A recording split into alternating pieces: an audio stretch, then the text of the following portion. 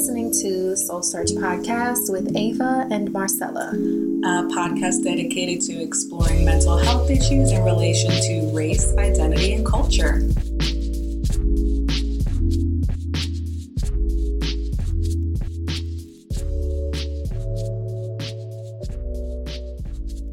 We are recording. Yay! Hey. How y'all doing today? Hi, everybody. Long time no talk, huh? Long time no conversation, because we definitely have been in the midst of like holidays since the last time we recorded. It was very much like around the time of preparing for Christmas. Yeah, you're right. Oh my gosh. Or was it even Thanksgiving? It was preparing for like holidays and things like that, and then the holidays actually came, and we both got caught up in that and all. So yes, it's been a minute, but it's okay. Much, yeah. And excuse my voice because I feel like I sound like a. There we go. Hey, it was bothering me. But side note, I was one of those kids in school. Like if I was sick, I hated being called on for like answering questions because I'd be like, really? My voice is gonna crack because I like it when people's voices sound like that, unless it's consistent. Like you know how people will talk like long. I don't. Yeah. That I can't stand. That I cannot stand. But if it's like a crack or whatever, or like people are clearing their throats, I'm like, oh, it's cute. It is kind of cute, but I was always, the Virgo in me. I'm like, oh yeah, this is not who I am out in the So yeah, we've been busy with life. A lot of things have been happening, but for me, I know I reached out to Marcella and I was like, in an attempt to obtain some normalcy in my life, let's record, because a lot of transitions, a lot of changes, and it's just like that. It's a part of life. And sometimes within that, I know for me, it helps to kind of do something that brings me like joy and like kind of gauges my focus to something that's a lot more directed. Yeah. So yeah, we decided to record this weekend and just kind of like tap into something that I think has come up in the show, maybe not like, directly, but inadvertently it has. Right. We're going to be talking about attachment theory and implications here and there when it comes to people of color. But overall, just kind of like exploring it and how we see it show up in our work. And I guess it also in ways that I was thinking too, like how we can assess it in ourselves and maybe like other people, like how and our relationships with them. Right. I think I like that you brought that up, so we can be mindful to talk about that a little later, because if you are able to notice it in other people or within your relationships, you may be able to then kind of navigate what could potentially be like a codependent relationship or a relationship without boundaries. If you're mindful about attachment styles, how you attach to others, how someone may attach to you. Maybe you don't know exactly, but maybe you can pick up on certain signs and things like that. Then you can hopefully have some healthier relationships. Yes, definitely. Okay. I think it's one of those things that I think shows up a lot in therapy for folks who are like seeing a marriage and family therapist, because you kind of have to know about the family of origin in order to know about the family of, is it choice? Yeah. Like the family you create with a spouse, or even in your friendships, it can show up. And it can kind of help us to have some empathy for folks and understanding like their personal experience and how it shaped their attachment style. Yeah, absolutely. So I know you pulled up the definition. Should we read the definition? I pulled up. So first things first, just to give a little background, there's this book that I found recently by an LMFT, a licensed marriage and family therapist named Annie Chin. And it's called the Attachment Theory Workbook.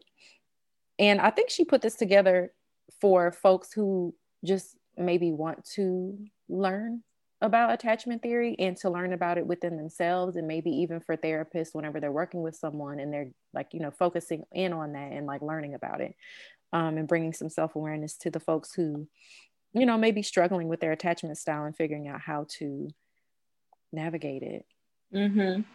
So let's take a look. attachment theory was created by this gentleman. I forgot about him. Yes. Sir John Bowlby, right? Yes. And Mary Ainsworth as well. So they began developing like the core of what it is in like the 20th century, mid 20th century. Mm-hmm. So it's been some talk about this for a minute. Mm-hmm. And basically, their original theory says that infants develop better socially and emotionally when they form a close bond with their primary caregiver, who's good at reading their cues and responding to their needs in a warm, sensitive, and timely way. Mm-hmm. So attachment style goes back to those like basic needs, mm-hmm. and how those basic needs like transmit this emotional response mm-hmm. Mm-hmm. In any human being. Like, you know, you ever notice when you're hungry? Mm-hmm. As a grown person, I notice when I'm hungry, my thinking is not as clear. I might be a lot more emotional, a lot more irritable mm-hmm. and agitated when you're not sleeping at mm-hmm. night. Those of us that may struggle with like sleeping, that's another thing. It's that wellness aspect. And so mm-hmm. whenever you're a baby, an infant, a toddler, a child, a teenager, there are certain things that you get from the people you came from, mm-hmm. the people that raised you. And if there's some type of like glitch in there, or if there's issues that are occurring, or if there's not like this clear communication, whatever it may be, it causes us to kind of falter when it comes to our attachment style developing over time. Mm-hmm. Mm-hmm. So with that being said, there are 4 of them, correct? Like 4 yes. umbrella ones. Yes. And in here, in Miss Annie, girl, I hope I see you at a conference one day, because this is a really good book, and I'm going to tell you it's great. So it's broken down yes. into the anxious attachment style, the avoidant attachment style, mm-hmm. the secure attachment style. But then she just has those 3. But isn't there something else? So there's you said avoidant, secure. There anxious. Is the anxious, and then there should be anxious avoidant. Anxious avoidant. Let me double check that. I don't want to be saying the wrong thing. But yes, I believe they added the 4th one. So let me double check. I know for sure. While Marcella's looking into that, the anxious one is one that a lot of folks bring up. And something else that I was reading from, I think that it's the Brighton School or something in the UK, they had this really great article online where they were discussing how a lot of folks that go to therapy or seek therapy typically mm-hmm. have anxious attachment styles for the most part. Really? Because a person with an avoidant attachment style may not have that awareness of the fact that they struggle with certain things. Right. No, that totally makes sense. So, okay. So it seems like some people there's the 4 overarching like attachment styles that seem to really show up in a bunch of different places. But you know what? I'm noticing I'm noticing secure is pretty like standard, like right. most places have secure, but I'm seeing like anxious, preoccupied, dismissive, avoidant, and then fearful avoidant. So, I mean, I would imagine that still boils down to secure, anxious, avoidant, and then anxious, avoidant, or fearful avoidant is what I think some places call them. Yes. Does that make sense? Yes, it does, because I've seen different things too. And I think it all derives from Bowlby's whole experiment with the children mm-hmm. and whatnot, figuring out the feeding and all that. Yes. And whenever I was reading a little bit more on attachment theory, who is Harry Harlow? Does she bring him up? Because isn't he another guy who he might be later?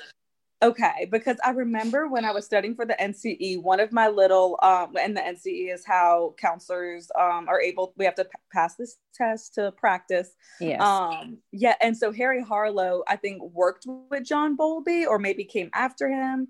Yes, no, they worked together. I'm reading it now. And so the way I remembered was, John Bowlby, Harry Harlow, Harry Potter had attachment issues. And that's what helped me remember, like, oh my gosh, worked with attachment. Girl. But no, that makes sense to me that like they would say that someone with anxious attachment would come to therapy because more readily, maybe, yeah, more readily able to accept that like they have like they can maybe sense their desire to have these relationships that aren't necessarily formulating in the way that they want to. And then maybe someone with avoidant attachment either wouldn't, not that they wouldn't have the insight, but maybe not the desire to build a relationship with a therapist in order to work on some of these things. Yes. I that's what pretty much the gist of it. And they were saying basically with folks who are anxious, a lot of times that attachment style, as time like goes on, they may like be apt to give up out of frustration. They know that they have that attachment style, but it is one that is very it's all of them are pretty embedded after time. Like I think it's very difficult to overcome or like learn how to work through them. But it was so sweet because at the end they were like, it is highly possible. It just takes a lot of hard work.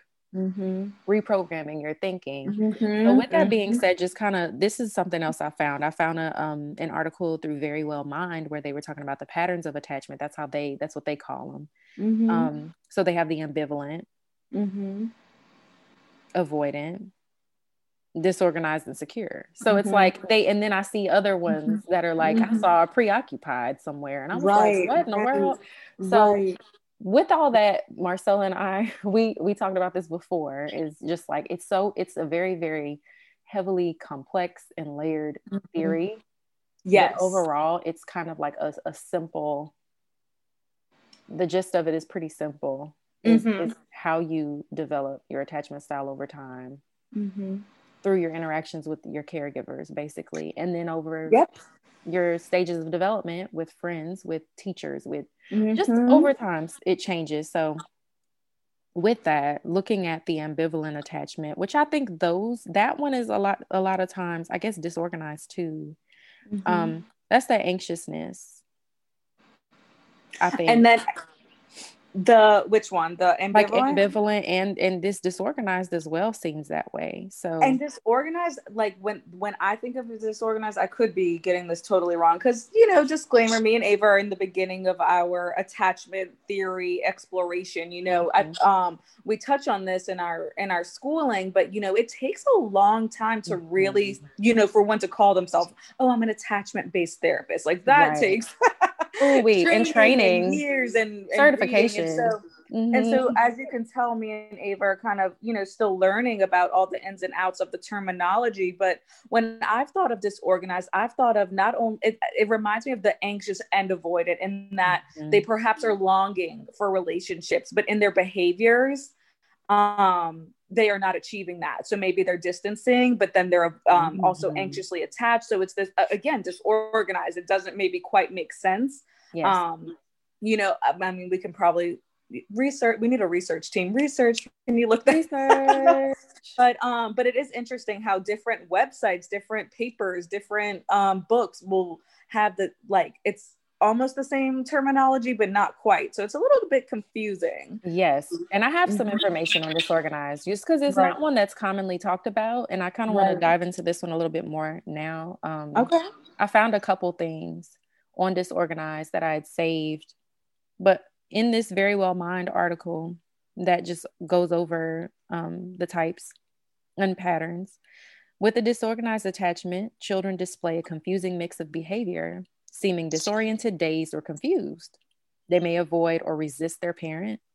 Lack of a clear attachment pattern is likely linked to inconsistent caregiver behavior.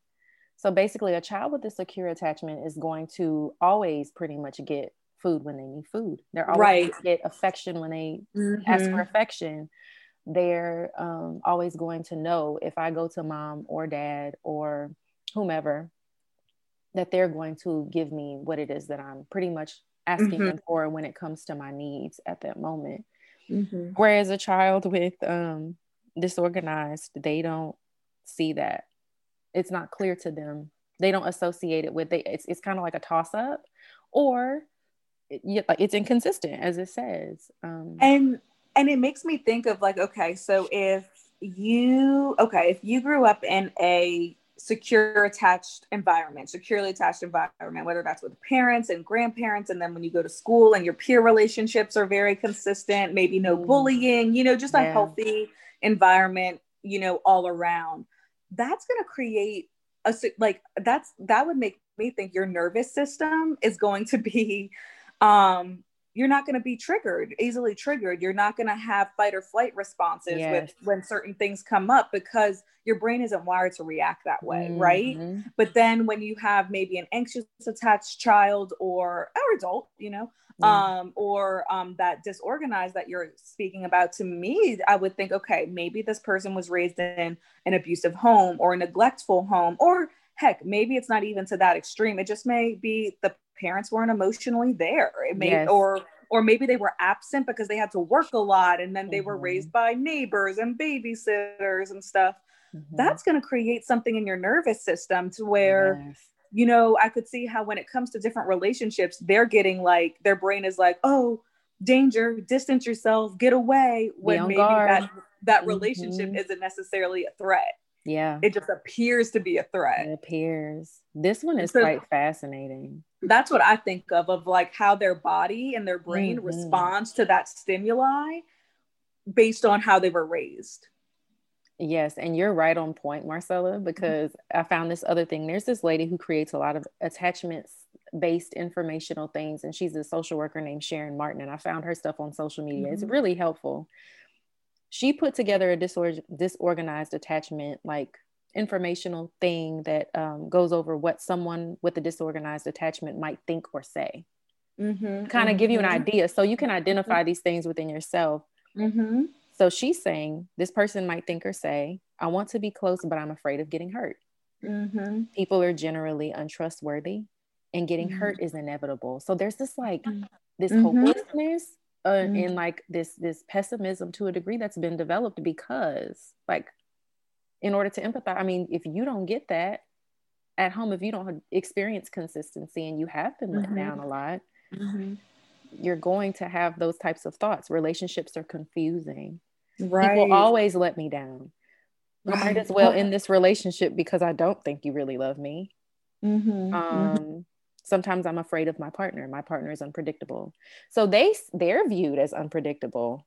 They also think that the other people that they have relationships with are unpredictable as well. They're kind of like skeptics. And it seems like while many people's desire, and maybe this is specific to the disorganized, that anxiously avoidant, their desire is the closeness, but they don't have the tools to navigate that. And so then they avoid. And so their behaviors are like, what's it called?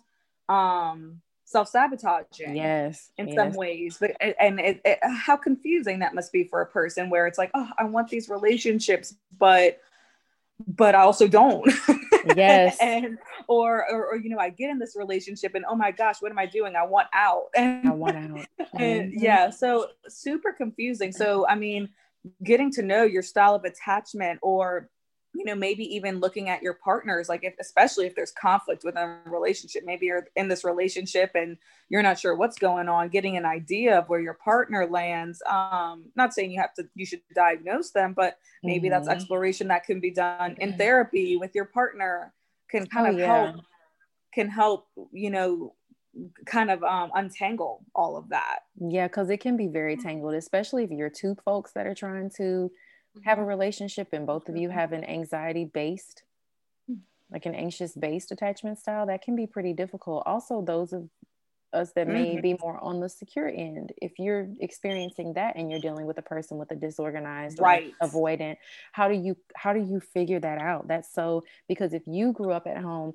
and that's another thing that it made me think of, is how I've talked to clients and friends and people just in passing about how their partnership with their spouse or their boyfriend or girlfriend, their raising was so different. People bring that up so much. They're like, oh, well, he had this many siblings and I was an only child, or my parents worked all the time. He had a stay-at-home mom growing up, whatever it may be. And it's like, there's this comparison with those kinds of things. And within that, every time anyone I've talked to, and even for myself, thinking about my own relationship, when you look at those implications, there's attachment based stuff all up and through there.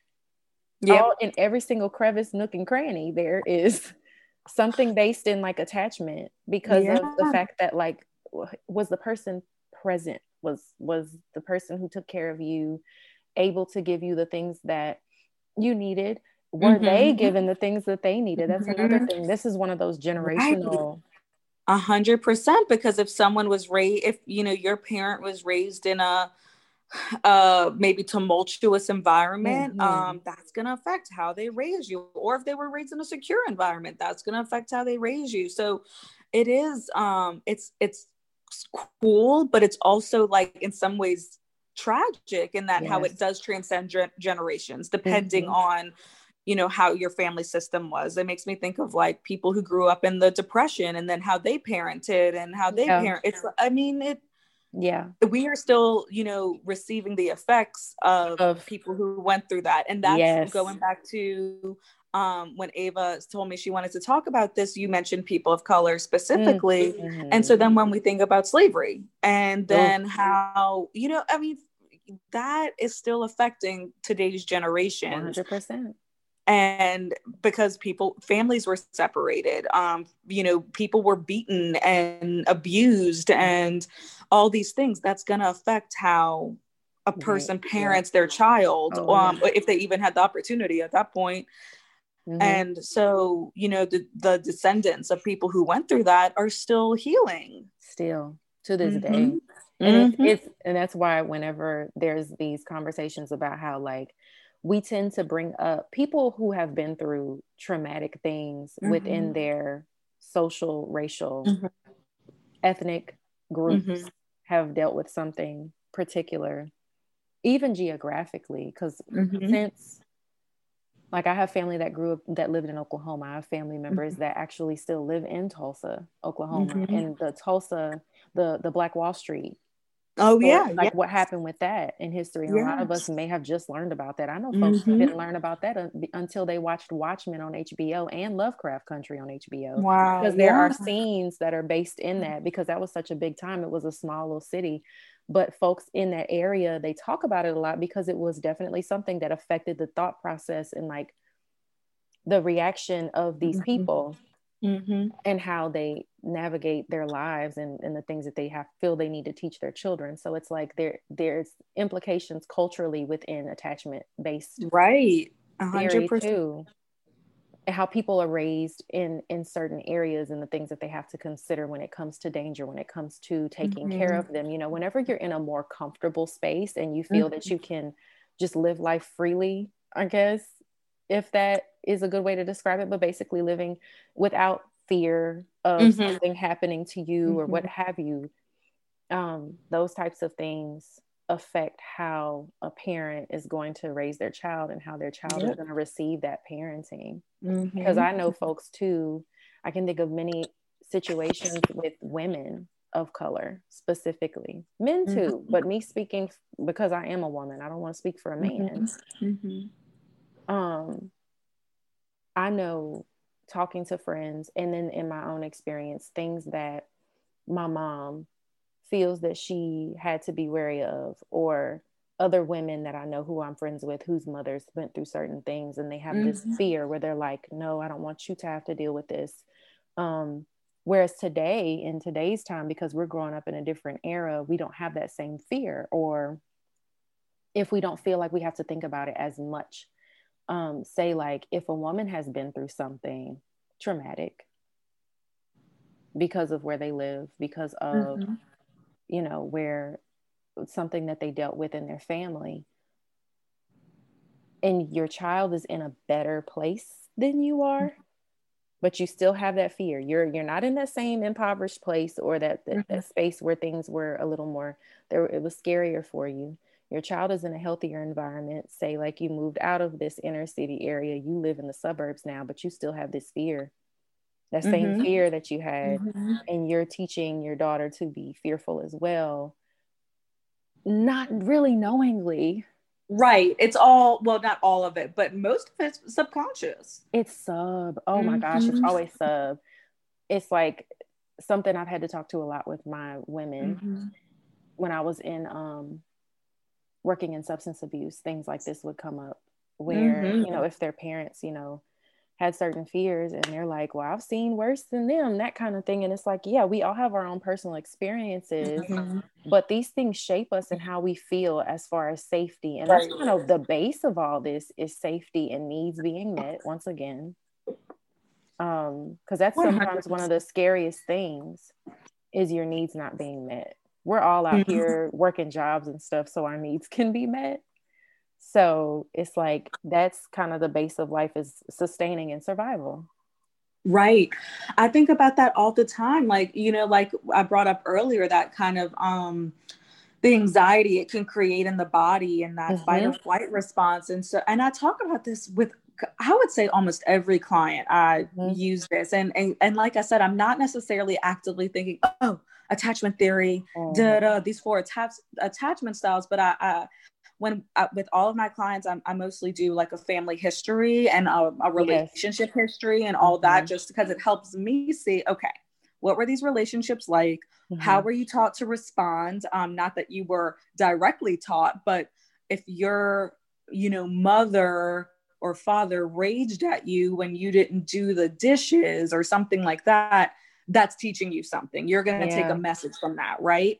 And so then your body, your nervous system is rewired for that. And so now, how could you feel safe in a relationship if that was the kind of environment that you grew up in? So how can we create safety now? It's kind of Yes. how I frame it in my mind. Now I don't know if some maybe an attachment style therapist would be like, Marcel, okay, we got to work some things out. But Right. that's kind of where my brain goes with all of Yeah. that. But yeah, creating safety. That's like the Creating base. safety. Yes, yes. And That's the base. it's a lot of work to untangle some of that. And too, there's a spectrum, I think, as well. Mm-hmm. Mm-hmm. There's a spectrum I on each agree. of those styles. So even if someone is more anxiously attached, that doesn't mean you're full blown it's pathological or anything like that. It may just be that we all have tendencies. I tend to do this, I tend to do that. How can I begin to work through some of this? Mm-hmm. Mm-hmm. Yeah, because I think it's something that we don't think about in this way as children. Like, I think about as a child, I wasn't thinking about what my attachment style was with my parents and all that. Like, you don't, but as you become an adult, it can kind of help you in your current Mm-hmm. relationships to Mm-hmm. understand how those things developed over time as a younger human Mm-hmm. going Mm-hmm. into an adult life, and how you can feel more secure and work toward, because I think that's what everybody's pretty much working toward, is feeling more secure. And I just had a thought too about children who live within blended families, or if their parents Right, are not right. together. That's a shock to the system as well. If the parent that Mm-hmm. did, like, say you have two parents that give you a secure attachment Mm-hmm. style, that's traumatic as well. And it can be It difficult to can be. navigate. It can be. But imagine if you're a child and you have a more secure attachment with your dad, Mm-hmm. and he isn't in the house anymore with you. You just see Mm-hmm. him on weekends or what have Mm-hmm. you, and you're with your mom, who you kind of have maybe like a disorganized one. Right. And as well, and I mean, because I know we're, and maybe a lot of the studies I think did stem from like that mother child part of the Mm-hmm. relationship. Mm-hmm. This was back when studies could be really unethical and Oh they yeah. could kind of do whatever they wanted. But it also makes me think too of like you're talking about almost like that disruption, like Yeah. if there's a divorce. And I'm also thinking too, like maybe things in the home are secure, but if a child is bullied, or there's Oh. a natural disaster, or like you said, like a traumatic event in the area that they live in, Mm-hmm. um all of that I think would be somehow affect Oh yeah. your wiring for relationships with others. Definitely. It may not be as clear cut as if we were to say, oh, well, your mother was absent from these years to these years. And when, da, da. But I could see how that would play a role. Or if maybe even in adulthood, you get into, a relationship that's really either codependent or abusive or whatever. That may also shape someone's attachment style within romantic relationships, maybe not with their friends or their family members, but maybe in choosing their partners. Yes, definitely. 100%. I was thinking too, like about the other attachment style that is a little, that because folks, like I said, they break it down kind of like how Annie Chin breaks hers down into those three. The avoidant one, Sharon Martin had another listing of different qualities, but within this article, they were breaking it down as like people who tend to avoid their parents or caregivers, showing no preference between a caregiver and a complete stranger. This attachment style may be a result of abusive or neglectful treatment a caregiver would give, and children who are punished for relying on a caregiver will learn to avoid seeking help in the future. And so, as an adult, the qualities that may show up for an avoidant attachment is that they don't see the point in talking about their feelings. I pride myself on being independent and doing things on my own. People always let me down. I don't like to depend on people for or ask for help. I'd rather do things myself. Relationships are a lot of work. I'm not sure they're worth it. I'm fine on my own. A lot of independent. Like I had to figure it out myself. So hey, whatever. I can seem standoffish or like I don't care. Feelings are overrated. I love you, but I don't want to spend every night together. I'm not ready to move in with you. I don't think I'm the marrying type. I don't need anything from anyone. I need time to myself. I'm not going to change for anyone. It's like this constant belief of like, hey, it's just me. So I kind of have to do things my own way because that's pretty much what I've done my whole life.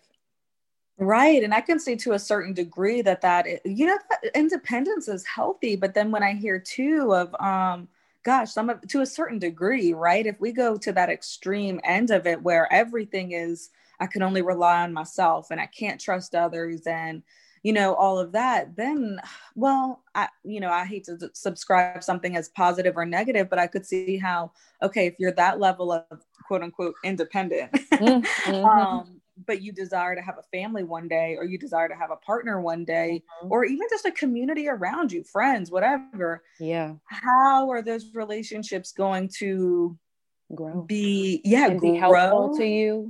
Exactly. If you don't let anybody in. Yeah. But it's also understandable too. Like it makes sense that if you grew up in a certain environment where that independence was needed for survival to a certain extent, then yeah, why would you rely on other people? Why would you? Exactly.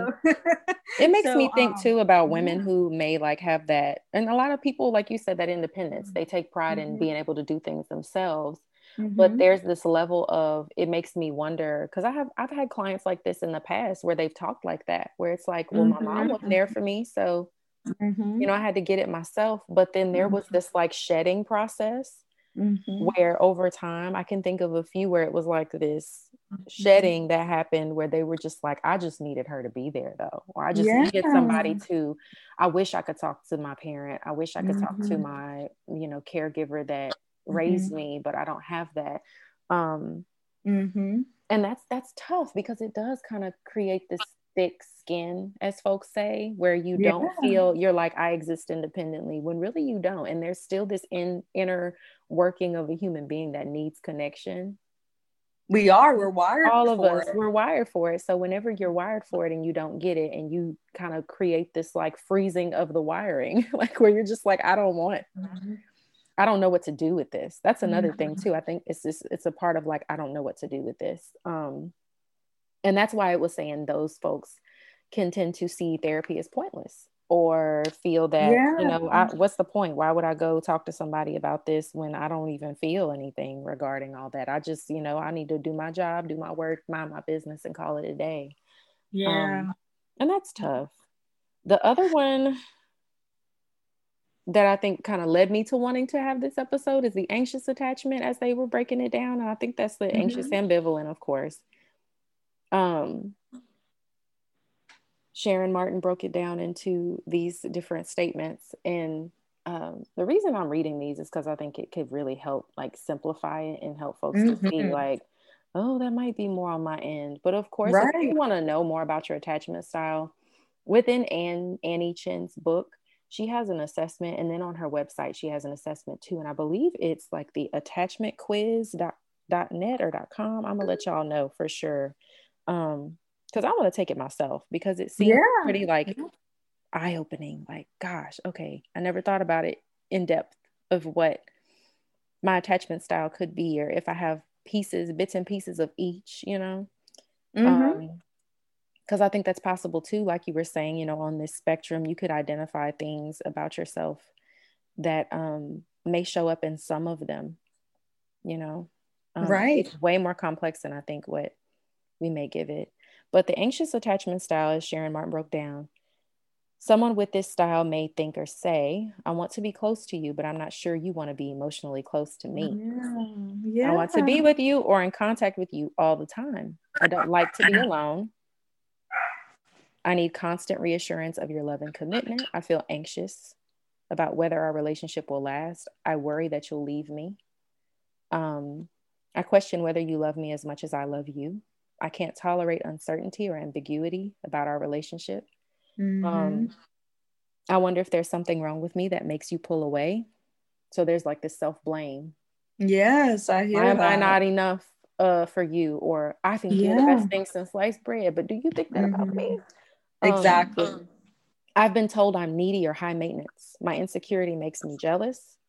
When I feel anxious about my relationships, I may frantically do things to get your attention and reassurance, such as texting you repeatedly or obsessively think about us and how to fix our relationship or win you back. So this is like on a partnership basis. Little things like not answering the phone when I call can make me anxious and question your love for me. Yeah. You see that a lot with the population I work with, which is young adults. This is, oh my gosh, it's like, and I think that is, well, I think it's a part of dating and part of when we do enter those kind of romantic realms. So I think some of that is developmentally appropriate. Yes, but for sure. When it gets to that degree of maybe that whole list that Ava just read, checking off all those boxes, and that's in every relationship, that's when it's like, ooh, this is not good for you. This is not healthy for you. If you are anxious, again, if your nervous system is firing off at every unanswered text or every unanswered call, or maybe they just say something and their tone sounds off, yes, and that's you take exhausting. That as something's up with you.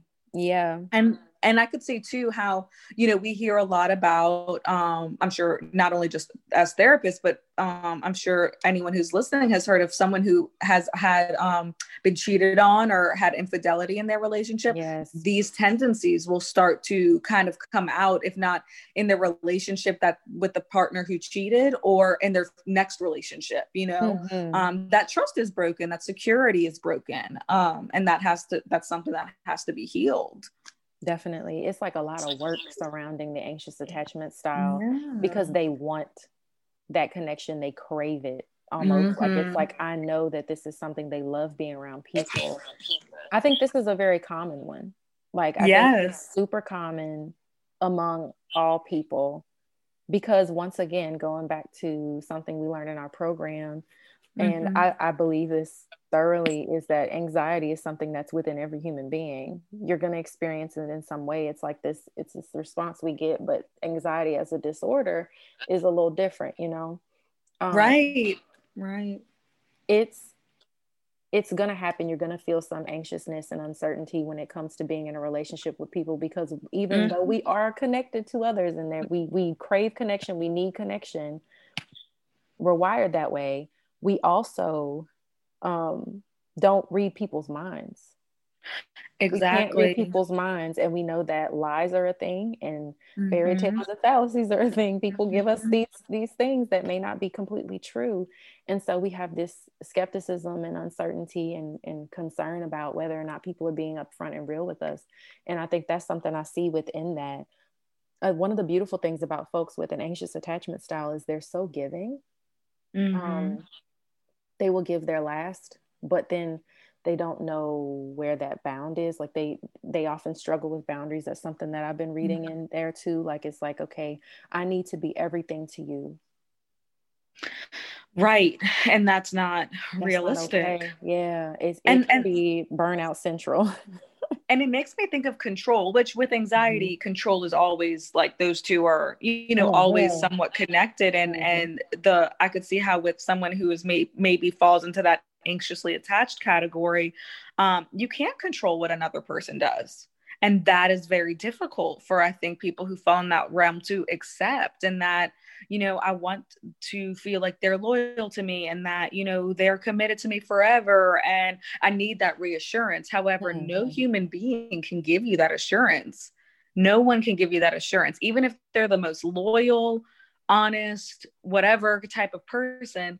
It seems like that trust has to come from within. You're taking a chance with any relationship you step into. And so I think the difficulty with that anxious style is you have to learn to trust that, this person is who they say they are, that their behaviors are consistent. Yes. And if they let you down, or if that trust is broken, you're still going to be okay. You can survive that. You can live through that and be okay through that. But I think that their message is, I won't be okay if that happens. Yes. Like, I need you to feel good about me is something I think about too. And another thing from that Brighton document article, they had said, and it stood out to me when I read it recently, where they were saying, in order to become disentangled from an anxiously attached way of thinking, you must first give up hope of your needs to be met by others. Like, you have to give up that expectation. And that's very difficult when you are programmed a certain way and you've lived this way for so long. It takes work. It takes therapy. It takes affirmation. It takes simply and like effort, just full of effort, figuring out your way of thinking and how it's not helpful to you, and then making it helpful to you by understanding that, yes, we don't exist in this world independently. I can have connection with people, but also know that within me, that's where I need to have that security. Right. You cannot base your security, your security as your person off of other people. But you do need to feel secure in your relationships. So it's like this little Libra scale of like figuring out how to, navigate and balance that balance of how am I taking care of me and making sure that I am, taking care of myself and finding happiness within, just my own world, my own being, and joy and peace and comfort.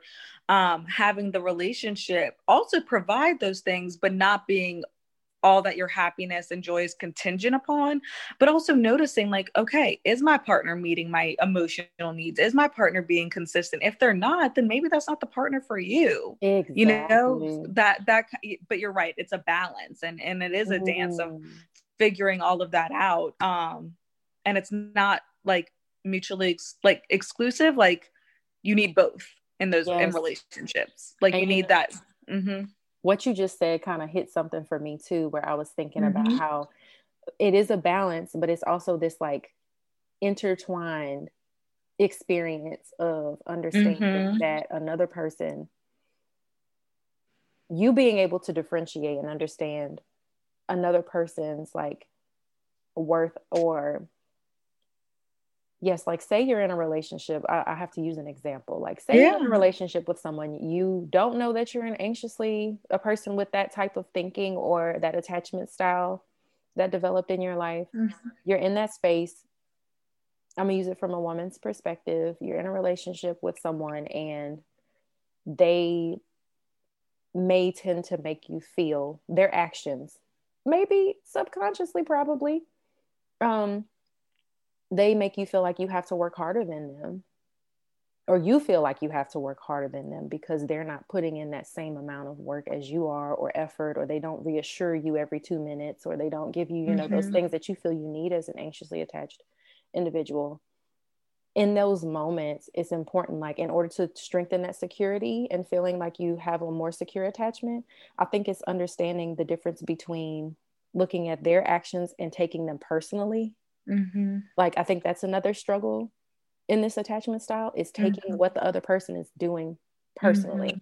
Right. Like, this person is doing that because there's something wrong with me, or I'm not giving them what they need. So let me work harder. When really it's like, separating yourself from that individual and looking Mm-hmm. at why you feel like you need to be everything for that person, and why you need to be, or it's your fault that they're not giving you what you need. Like you Mm-hmm. said, maybe it's because they are going through something. Maybe it's because Yeah. they have an Yeah. anxious attachment style, or they are guarded or avoidant, or Mm-hmm. they don't know Mm-hmm. how to connect with you or give you those things. Like, in turn, like, you have to be your own well Yes. in those Yes. No. moments. Like, Yes. be your own well. Like, if you depend on other people to seek that for you, it's going to be very difficult. That's where that, like, self-esteem and self-love and Mm-hmm. just all the selves like that comes in. Yeah, that's where Learning those to trust boundaries come yourself. in. Yeah. Hmm.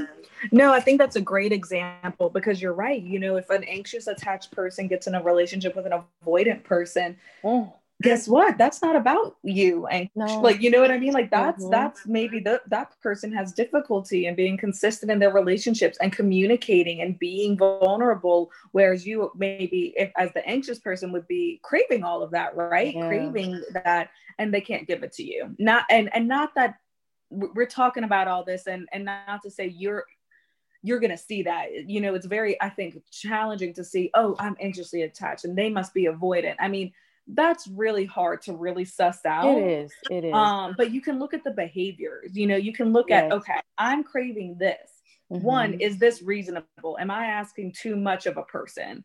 But you can Mm-hmm. also look at their behaviors and be like, well, they said they were going to call me, they never called me. Or, you know, they said they were going to, you know, they really value communication, but guess what, they don't ever communicate with me, and when I try to bring up emotions, they shut me down. You can Yes. look at those behaviors and see, Mm-hmm. is that working for you? Is that Yes. something that's going to help your relationship? And not even just in romantic ones, but friendships, sibling relationships, parent relationships, Oof. maybe even with coworkers or people who you work with. You need to feel secure in that environment as well. Mm-hmm. So I think looking at the behaviors and see and using that as kind of your baseline. You don't necessarily have to put them in a category of attachment. No, you don't have to. And I think Mm-hmm. it's Marcel and I are using this as a base to kind of like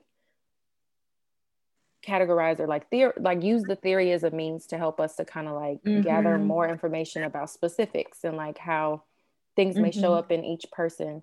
And I truly believe that some people can have a touch of both, or a Yeah. few different characteristics, kind of like when folks may say, I have this shirt that I bought from this young lady who and this is it has a point to it because it's random. I'm just like, I have a shirt. She has this young lady who has, I can't remember, I think it's called Green Box Shop, and she creates these shirts that have like social um advocacy based like stuff on it. Frank Ocean wore one. Y'all know that's my boy. Frank wore one years ago, and I saw it and I was like, oh snap. I think he was performing at Coachella or something. He was performing somewhere big. And the shirt said, if you have something homophobic, racist, sexist, whatever to say, maybe don't say anything. It was something like Right. that. And the girl had a shop of shirts, and I saw one of the shirts said, mental illnesses are not adjectives. It's one of my favorite shirts to wear. And when folks make comments about like, I'm so OCD, or Right. so Right. they acting bipolar or Or whatever, they're a narcissist. you're a narcissist. Okay, so here's the thing. Someone can have, this is something I've been wanting to say on this I show for know, a right? while. Someone can have characteristics of something, for Right. sure. And that People doesn't can mean they're have, full blown. exactly. And also, so, and yeah, not to derail you from your thing, but like when we say, oh, they're OCD, or I'm OCD, or they're bipolar, or they're a narcissist, those are actual issues that people Disorders. have. Absolutely. And we should meet them with empathy. Exactly. Do these people always have healthy boundaries and treat people in healthy ways? No. But we do not need to use those as adjectives, like Ava said. These are people with serious mental health issues that need to be taken care of. We don't need to use those as insults. Anyway. Yeah, exactly. It's a noun, not an adjective. Like, Mm-hmm. it's an actual thing that affects people, that has meaning. Mm-hmm. And when we say things like that, and I think people do it very innocently, they don't mean Yes. to harm any Mm-hmm. harm by saying it, but there is harm within saying it. Where Yeah. you could, if you're around a person, like say you're at school and college, and you're like, trying to I didn't go through like a fraternity or a sorority process, but I could imagine like you're learning about the people that you're going to be joining this group with. And if you're saying like, you know, I'm y'all, I'm bipolar, I'm OCD, I just my mood changes, this, that, and the third. And someone in that room actually struggles Exactly. with obsessive compulsive disorder, it's going to Yes. come off a way, and they may not be able to feel that they can trust you because you're talking about it in a way that's kind of like, this is a flaw about me, I'm telling y'all about it, or it's cute because I'm so neat. And it's like, just say that you're neat and you put things away in the Right, place that they right. belong. Or That's not what or say OCD that you is. have a mood disorder. I don't know. Right. Like And I'm saying that to kind of shed light on this because attachment disorders are a thing as well. exactly. There, So yes. you going after you listen to Soul Search this week, if you listening to this show and you go around your friends and you like, y'all, I just found out that I have And voided attachment attachment disorder. And it's like, no, we uh-huh. didn't tell you that. What it is that you may see some of that in yourself. It is up to you. Like, say, if you really want to learn more about this, I think it's beauty within Mm-hmm. learning, but we have to leave the work to the professionals. And if you Mm-hmm. really feel that this is something you struggle with, go see someone that is certified in something like this. Yes, there are Um, therapists who, if you go to Psychology Today and type in attachment therapist or something mhm, like that, that'll mhm, show up and they can mhm. really help you dive deep. But I love that you brought that up because we're certainly not advocating for you to self-diagnose or diagnose No, others. You can begin to learn more. You can look at your behaviors, the behaviors of people in your life. But if you're really looking to get a more concrete diagnosable, conversation going, then certainly look towards a professional. Don't do that on your own. That's one, it's a lot for you to take on, and two, we don't want people to ruin their relationships or hurt their relationships by diagnosing the yes, people in their life. That's not fun. That's not a good no, time. it's not. And it's not something to look at people and judge them for what they have, because number one, we're all people, we are all trying to figure life out as we go. And in the midst of this, we don't want to overcomplicate our relationships and the things that we're dealing with. Like, approach everything with empathy. And you know what's fun, y'all? Like, oh, the See puppy. that? Hi, Marcella's boo is Yeah. here. I did. Yeah, Okay. thanks. Oh my gosh, love a pup. Just so sweet too, looking like a storybook character. Um, so what was that, girl? Girl, I'm sorry. It's okay. I got distracted by the sweet, sweet baby puppy dog. Okay. Um, girl, I forgot. I forgot too. It Because you was know what? something I you were. associated puppy with baby, and I was like, oh my God, I can't wait to go get Oliver later.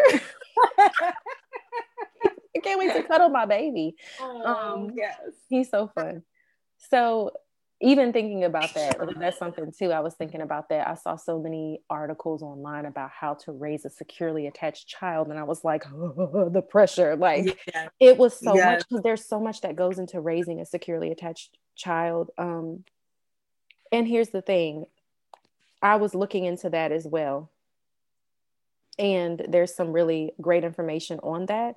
But there's so, like, once again, pressure to raise children or be a securely attached individual. And I think it's a process, just like a person who's recovering from Mhm. having debilitating anxiety. Like, it is a process. So you're going to be trying to figure out how to navigate that for the rest of your life. And there's going to be Mhm. moments where it's going to get more Mhm. difficult.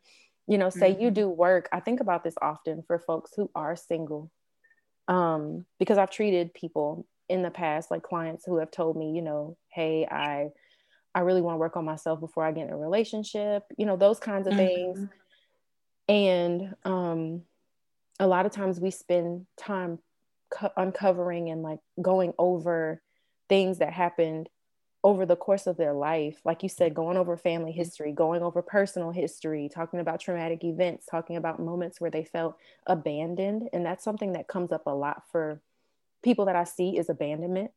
Mhm. It makes me think of a Kendrick Lamar song. um oh, so good, I gotta find the name of it, but he talks about I have abandonment issues, and like all the different things that he deals with as a man and as a black man, and like feeling like abandonment is something that can show up not only in your family, but it could show up in friendships. It could show up in like, when you're a part of organizations. It could show up in so many ways where people are outcasted for whatever reason, or abandonment is like a very multifaceted subject as well.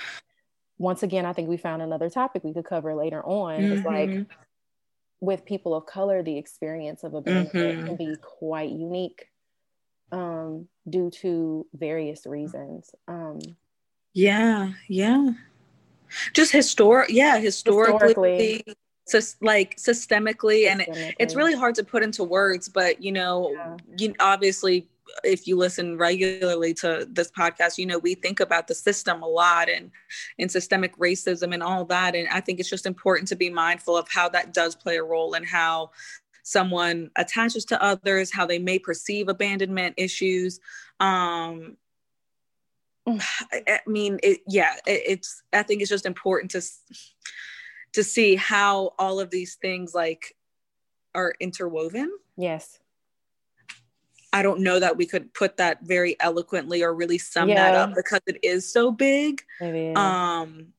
But I think it's just important to be mindful of how it does transcend generations and finances and that too.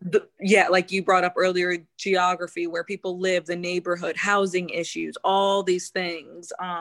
The justice system, when people go to prison or not go to prison, all those things. So again, I don't know that we could sum that up with a bow on it, but all these things play a role in how we relate to others. So it's just important to be mindful of, especially if you're doing your own exploration and your own attachment issues and style. That's something to definitely like keep at the front of your mind, is the fact that like we all have these unique experiences culturally, especially people of color. I think any person, I think women too, we have different experiences when it comes to attachment and this need. I think on the other end of things, just as I was talking about, is that need to feel that you're raising your child well enough. That's a real thing. Exactly. For any woman, but being a woman of color and being a woman in the South and being, a single parent, even like, if you're a mother raising a son by yourself, that's hard work. So figuring out like how to add those cultural implications in, or just more so be mindful of the fact that you have these things, but it does not have to deter you. I think that's something I have to think about too. Right. Yes, I'm raising a Black son, but how am I going to make that something that's more strength-based while also having him remain mindful when he's 10, 11, 12, even of like, hey, you got to be careful when it comes to certain things, but also know to walk with pride in your ethnicity and in the fact that you're a little Black boy in the South, even really anywhere, just like knowing, and kids who are, speak more than one language or things like that, children who are raised in households with that whole assimilation thing. I think about all of that and how like you have that on top of trying to feel secure because you're unique, because you have all this stuff. And so it's so many things with this. And once again, it's one of those topics where you could just dive in and just like a downward spiral in the best way of just like really an upward spiral because you're learning. So it's an upward spiral of like gathering information, but not allowing it to overwhelm you, because I think education is great. But sometimes with these things, when it comes to psychology and the mind and philosophy and all of the great things like that, it can be quite heavy. So take your time trying to understand it if you choose to do so. Because me and Marcel learned about this back in 2015, 16, 17, we were learning about this and using it in our practice and stuff. And now we're just like revisiting it. I'm just revisiting it for the first time.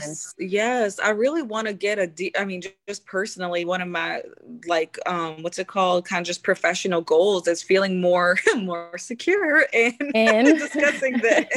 Right. And no, I really do want to do more of a deep dive because I think just the way I conceptualize attachment just plays such a role. So I'm really glad. It was just funny that you brought that up. because I was just talking to one of my bosses about, yeah, really, I want to learn about this because I use it, but I need to be more intentional with what I'm doing with it. So yeah, just funny how things work out that way. Isn't it though?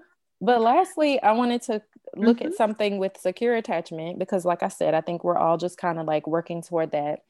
In Annie Chen's book, she talks about people with secure attachment style being folks who are able to easily make adjustments to new information and changing circumstances. They feel hopeful about and prioritize relationships. I think that's what we're all trying to get to, right? Like, that's awesome. That isn't that great? Value repair when there has been an injury or breach within a relationship. So yeah, I love that. Not that they're without struggle. That's the thing. Yeah, I was reading something and it said there's no such thing as 100% secure attachment. Because it goes back to, we cannot control other people. Yes. So there will be times where people in our lives hurt us or hurt our feelings or, are dishonest with us, things like that. But I love they value the repair. Yes. And that a lot of relationships are actually repairable. You can fix that and the relationship can still be strong. Not every conflict means it's going to be, oh, this relationship's over and I can't, this person can't be in my life anymore. And I think that's kind of what secure attachment shows at its best. And then there's times where you have to know, okay, maybe this relationship isn't serving me, so I got to go, Exactly. But I love that. That's beautiful. Also, the last thing is that they handle differences and complexity in relationships with confidence. So there's this building of, people are not just straight up born confidence. I think confidence is something that builds over time. Like, you may have, an ability to tap into it a little easier than others, but especially within relationships, because relationships are not meant to be like sunshine and rainbows in Cartoon Network, like it's meant to be with lessons involved, with things, with challenges. You're going to be met with challenges in many areas within relationships. And I think it's just saying folks with secure attachment are a lot more optimistic about handling those things. They're not like, say, if something happens with their partner where they don't feel very reassured for whatever reason, they're able to understand, well, maybe they're going through something. There might be a little more ability to like understand empathy from a healthier perspective. There's a lot more, I think, security when it comes to boundaries and being able to set boundaries. And that's something that a lot of us may not have been taught. I think people bring up boundaries so much, and I think it's because we do kind of falter when it comes to and struggle with and are finding balance with these attachment styles or these characteristics of these attachment styles, because the boundaries are like a clear-cut indicator. What is it that why is it hard for us to set boundaries? What is it that we're losing if we do? Is it that I want to be well liked or what have you? I always admire people. Being a person who struggles with setting boundaries, clearly myself, I will say it gladly because it's a process. And I'll even tell clients too, I've had clients tell me, I just don't know how to do it. And I'm like, I didn't either. I think a lot of us don't. I think it's something that, girl, I know. I am very transparent with my clients, especially over time. I've had clients come in and I think that's something I think we need to talk about too, is like when clients think that you got it together. No, boo, I don't. I will tell you, I'm very real about like how I come in and it's like, yeah, I'm going to be professional, but I'm also going to let you know that I am a human being with error. And yes. You need to see that so that you don't come in here and feel like you need to be perfect for me, because work's not going to get done if you're already perfect. If you're never going to be. I ain't, right. You ain't, nobody is. But with that being said, I think boundaries is something that comes up so often in therapy. When it comes to like being able to tell a parent no, or to tell a sibling no, or to tell a partner no, or to let people know that you need a break, things like that. And I think a lot of that has to do with this feeling, with the anxious attachment style characteristic of like being enough for everyone.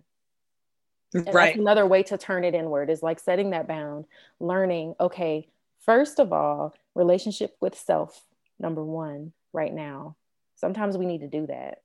I think all of the time. But whenever you're struggling with setting bounds and like having that ability to process and, like Marcella was saying, like gather these things that you're seeking in others within yourself, you have to turn it inward and really do the work on understanding, yes, like right now I need to nurture me and learn how to reparent maybe, and like figure out how to gather that and like have that security within myself. It's a very difficult process though. You know, it sounds pretty as we're talking about it, but it's not easy. It's not. And so having guidance from a therapist, I think, is super important and a lot of this work, especially if it is like navigating, you know, years of maybe some emotional trauma or, you know, tumultuous relationships or things like that. I mean, I think it's very important to consider, you know, entering your own therapy as you're navigating this. But hopefully today was just an introduction, and maybe these are some things your wheels are spinning, and you can kind of reflect on some of these things and evaluate how your relationships are going within your family, within your romantic life, and socially. So yeah, hopefully this is just the beginning for some of y'all. Yeah, definitely. It is for me for sure. Like Marcella was saying, I think we're both going to spend more time with this because it's such a person involved, like the personal relationship with self and others. It's something that's going to come up a lot in our work, and in whenever you are a counselor. I think something I'm learning is like when you're doing work with others, you have to do the work with yourself and really know what that looks like in order to really be sound within the work that you're doing. Right. And so with this coming up so often, it's something I definitely want to dive in with for myself as a part of like my self-care and my self-reflection. So yeah, it's a beautiful thing. Doesn't have to be overwhelming. Spend some time with it if you so choose. And yeah, we're going to move on to our next segment. Yeah, what is feeding our souls? Yeah. So for you, do you know what yours is? What's feeding your soul in these in these days? This right? Probably a lot to pull from. I know. What is feeding my soul? Oh my goodness. I feel like so much has happened since we last had to think about this. I mean, oh my God. I think, okay, how do I put this? Oh, I can say yes. Okay. So, because I was thinking, like, I think since the inauguration, not to, you know, of course, get political, I have not felt a renewed sense of like, oh my gosh, flip a switch, nothing like that. Because, you know, we still got a lot of work to do. But it was that fed my soul, just seeing,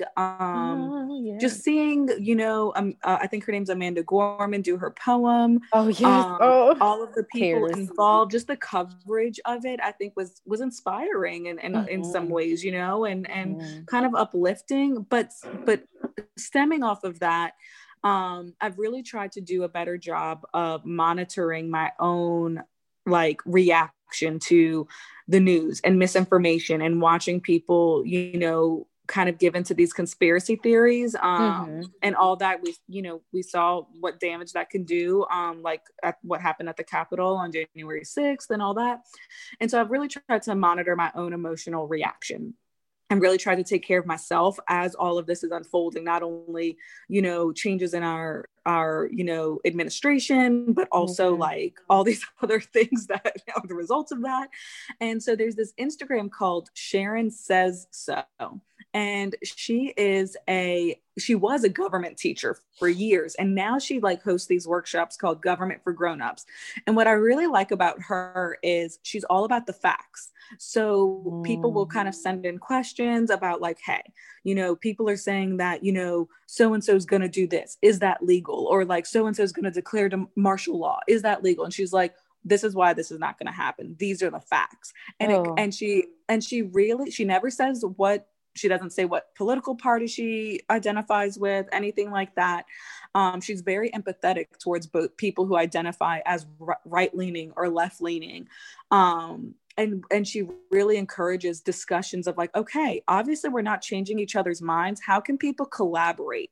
And how can we reach compromise? And she really just brings it back to like, you know, when our founding fathers were developing the Constitution and all that, not one side won. There was compromise. And so I think just her, not only so her facilitating compromise, just like in her DMs and all that, but also like giving these workshops and also like bringing things back to like factual information has just kind of renewed hope in me, and that people can have healthy discussions surrounding like political issues and social justice issues and all of that.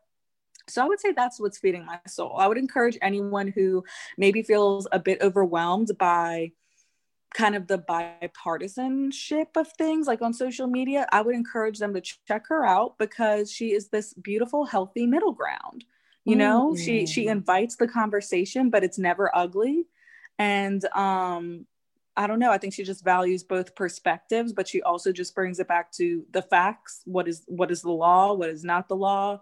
And she's really mindful of like her own, she doesn't give her own opinions, which is cool. So I feel like not only am I learning, but I'm seeing a really good example of how these conversations can be facilitated. You know, I've seen her pop up. She's gaining so much popularity just because she is so not, she's not, you don't know where she leans. People have their guesses, but like, you know, she's not. Her. Yeah, she's really, I don't know. She's really kind of given me a sense of peace in trying to stay informed, because I do like to stay informed. That's just in my nature. But yeah, I would encourage anyone who maybe is looking to learn and be able to hear about different perspectives other than your own. I would encourage y'all to check her out. Why does she look like she's Adele's cousin? She does. Oh my God. Yeah, she's so cute. She's from Minnesota. She reminds me of Adele, and yeah, she does look like Adele. Who's the one Adele claims she looked like? Sarah Paulson? Is that her name? Yeah. Sarah Paulson is I'm tripping. The one from Adele. I know who you're talking about. I mean, she's their cousin too. They have that same like nose and like bones, and like your cheekbones, jawline. Mm-hmm. That's so funny. They're like all related in the face. That's so cute.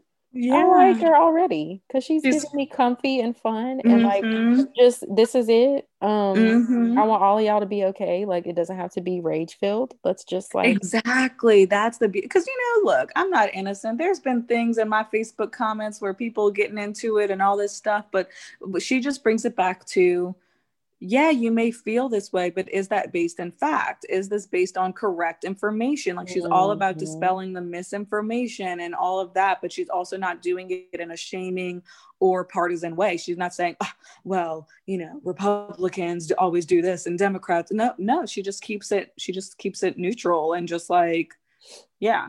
I adore that. Yeah, it's great. It's real. I feel like it's taken off a bunch of stress.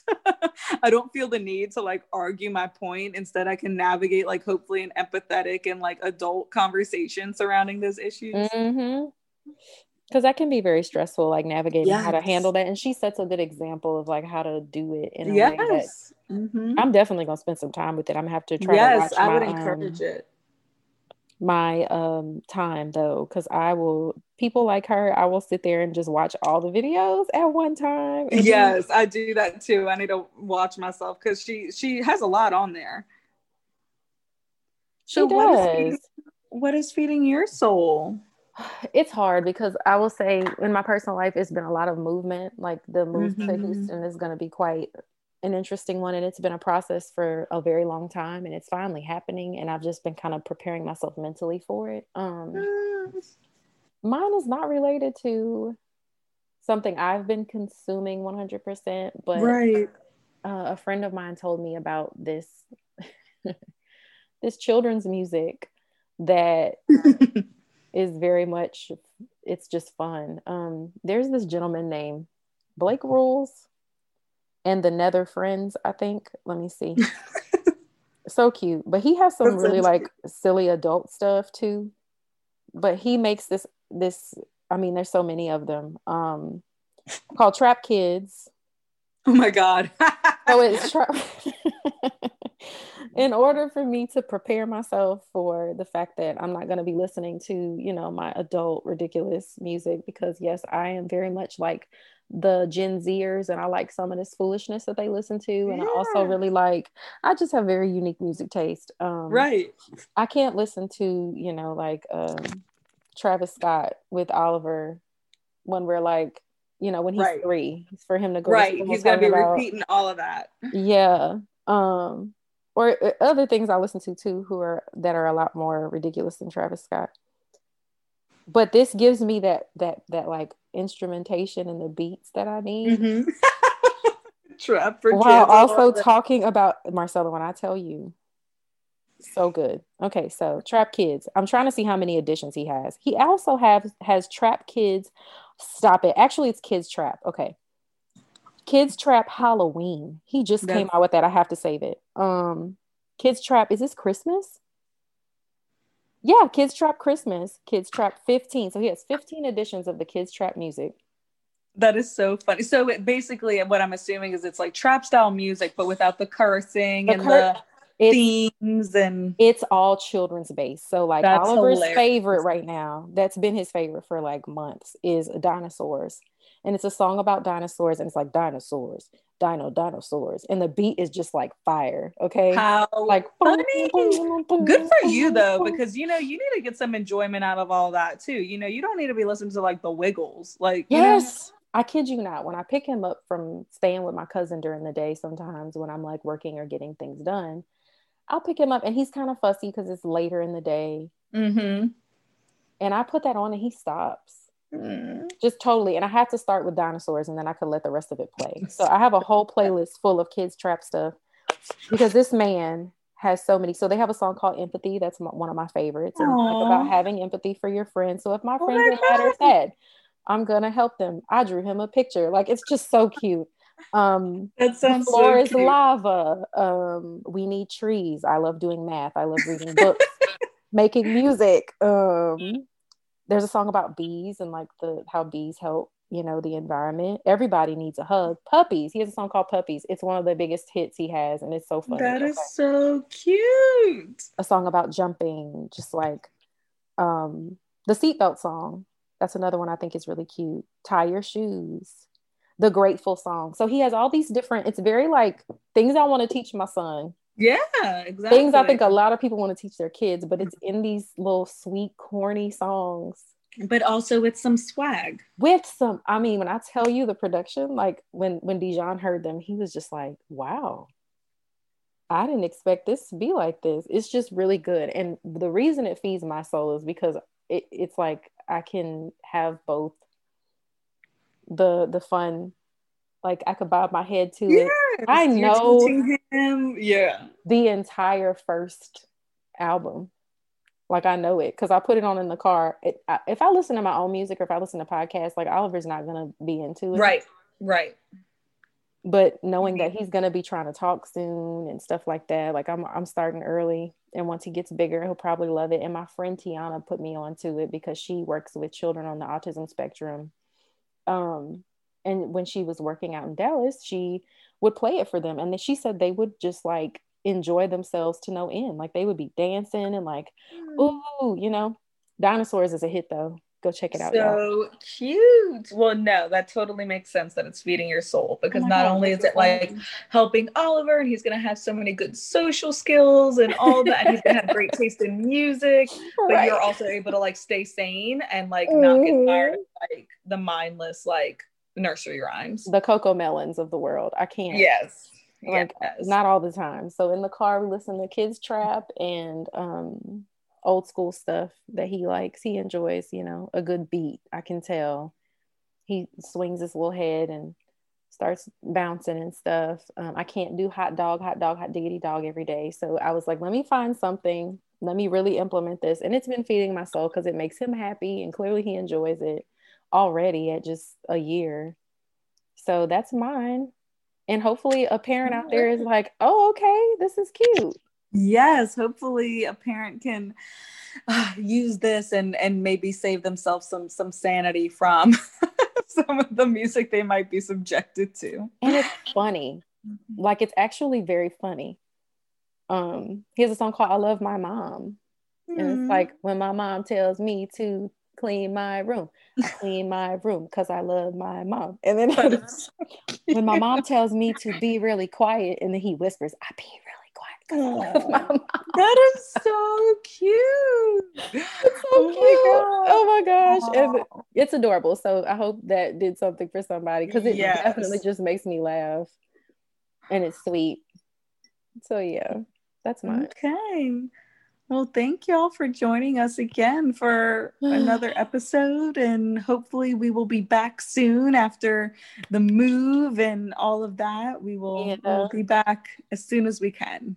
Yeah, with like a pretty decent little schedule where y'all can see us a little bit this year, and we'll talk about some really good things. And it was fun. So yeah, we'll see y'all, talk to y'all, hear from y'all later.